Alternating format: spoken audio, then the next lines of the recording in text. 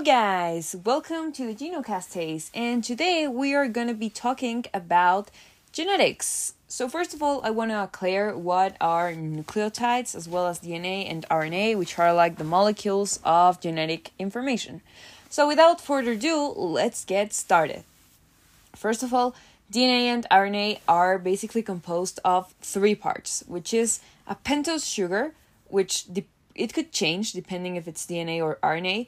Pentose means it has 5 carbons, and well, it actually caught my attention that on the top of like the molecule you're going to have an oxygen atom, and then it's gonna be followed by carbon 1 and then carbon 2, which is where you're gonna find the difference between DNA and RNA. Since DNA in this carbon 2 is going to be attached to a hydrogen group, but if you have RNA, then it's going to be an OH group. So because DNA doesn't have this oxygen atom, then it's going to be called deoxyribose. And attached to carbon 1 from both DNA and RNA, you're going to have the nitrogenous bases, which could be guanine, adenine, thymine, cytosine, or uracil. So thymine, you're only going to find it in DNA, and uracil, you're only going to find it in RNA.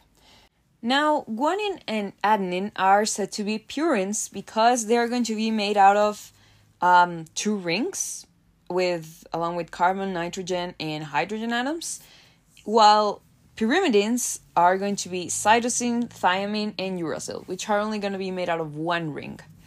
So the way I like to remember this is by saying that purines, which is like the smaller name, it's going to be actually like the larger molecules, and pyrimidines, which is like the larger name, it's going to be the little ones. And that's been very helpful.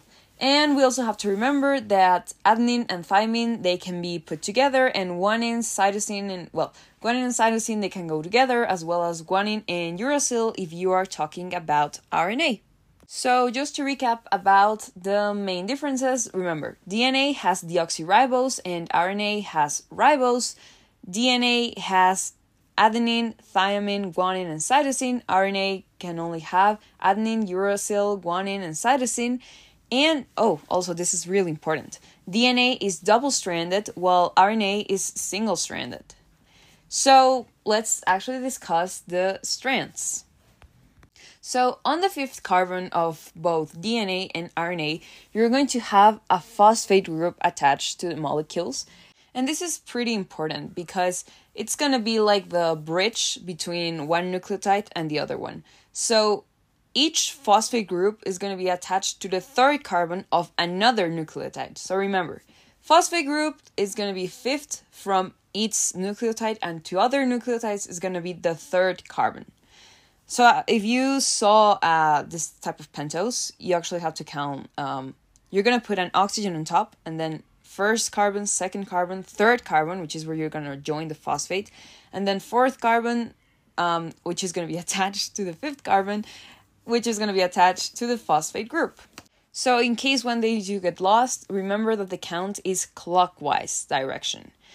Now, in the case of DNA, because it is double-stranded, one strand is going to be going to one way and the other one is going to be going like the exact other way. So you could say they're like a 2-road sense. Say one goes to the north and the other one goes to the south. So this phenomenon, it's going to be called anti-parallel directions, and then that's how their nitrogenous bases are actually going to interact, and they are going to form the famous double helix that we know. So you need to know for the exam how a DNA molecule is built, and I would really recommend you to see a photo of it because it's pretty confusing just by hearing it. I actually learned it by building little DNA structures with clay. It's pretty helpful because then you don't forget the actual structure. But now let's move on to how people actually discovered this. So it was back in the 1950s when Watson and Crick were trying to determine which was the form of DNA, and then our dearest Rosalind Franklin was able to take a photograph from, it was the genetic material of a virus, I guess. And so she used a technique called DNA X-ray refraction, which produced patterns.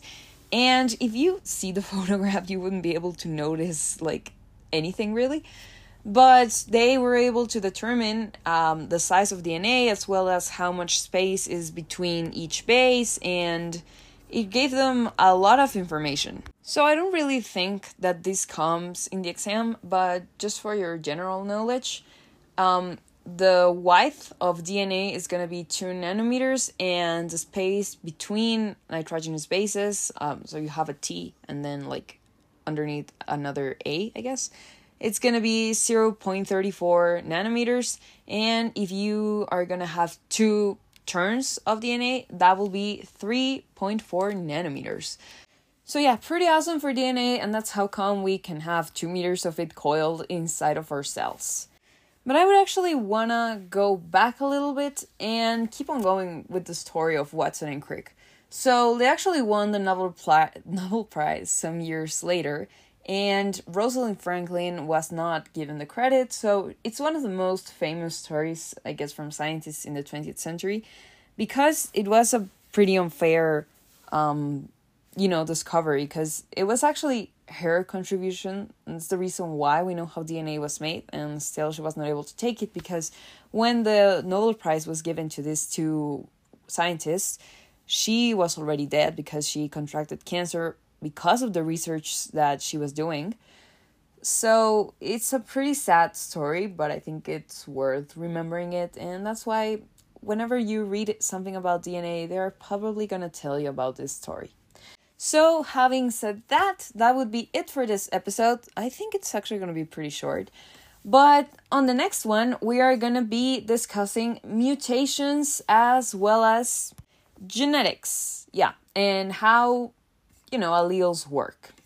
So, thank you very much for sticking around, and see you next time, guys. Bye-bye.